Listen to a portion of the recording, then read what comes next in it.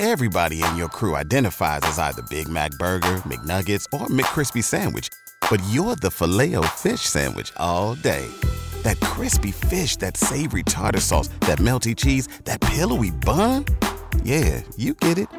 Every time. And if you love the Filet-O-Fish, right now you can catch two of the classics you love for just $6. Limited time only. Price and participation may vary. Cannot be combined with any other offer. Single item at regular price. Ba-da-ba-ba-ba. Well, short and sweet for this week for the most part. After a few active weeks of weather, things slow down this week. Now, the good news is that means some really nice weather. The bad news is we're headed toward the peak of our wildfire season, and we're getting dry. Now, we all did get some rain on Friday, but the amounts just weren't much.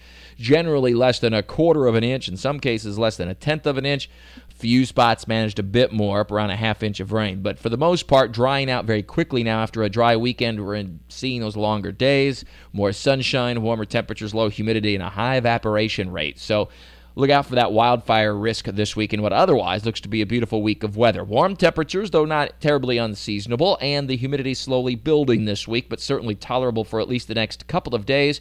That means afternoon highs in the low to mid-80s, nighttime lows in the 50s and 60s. The beaches will have a tendency to be a little bit cooler each afternoon, but still quite warm, reaching the upper 70s. And then finally, as that humidity creeps up as we go through this week, an isolated to widely scattered afternoon shower thunderstorm develops by Friday, but it looks to be low coverage, maybe 30% of the area, especially inland, mainly in the afternoon on Friday. Not a well-organized storm system or a significant weather system headed our way that would bring widespread rain. In fact, I don't see anything like that for at least 10 to 12 days. So sort of stuck in a rut. It's pretty outside, but going to be continuing to get drier and drier as we head now into May this week in what is typically a dry month, and of course, again, the peak of the wildfire season. With all your weather all the time, I'm Chief Meteorologist Mike Buresh from the CBS 47 at Fox 30 Action News Jack's First Alert Weather Center for News 104.5 WOKV.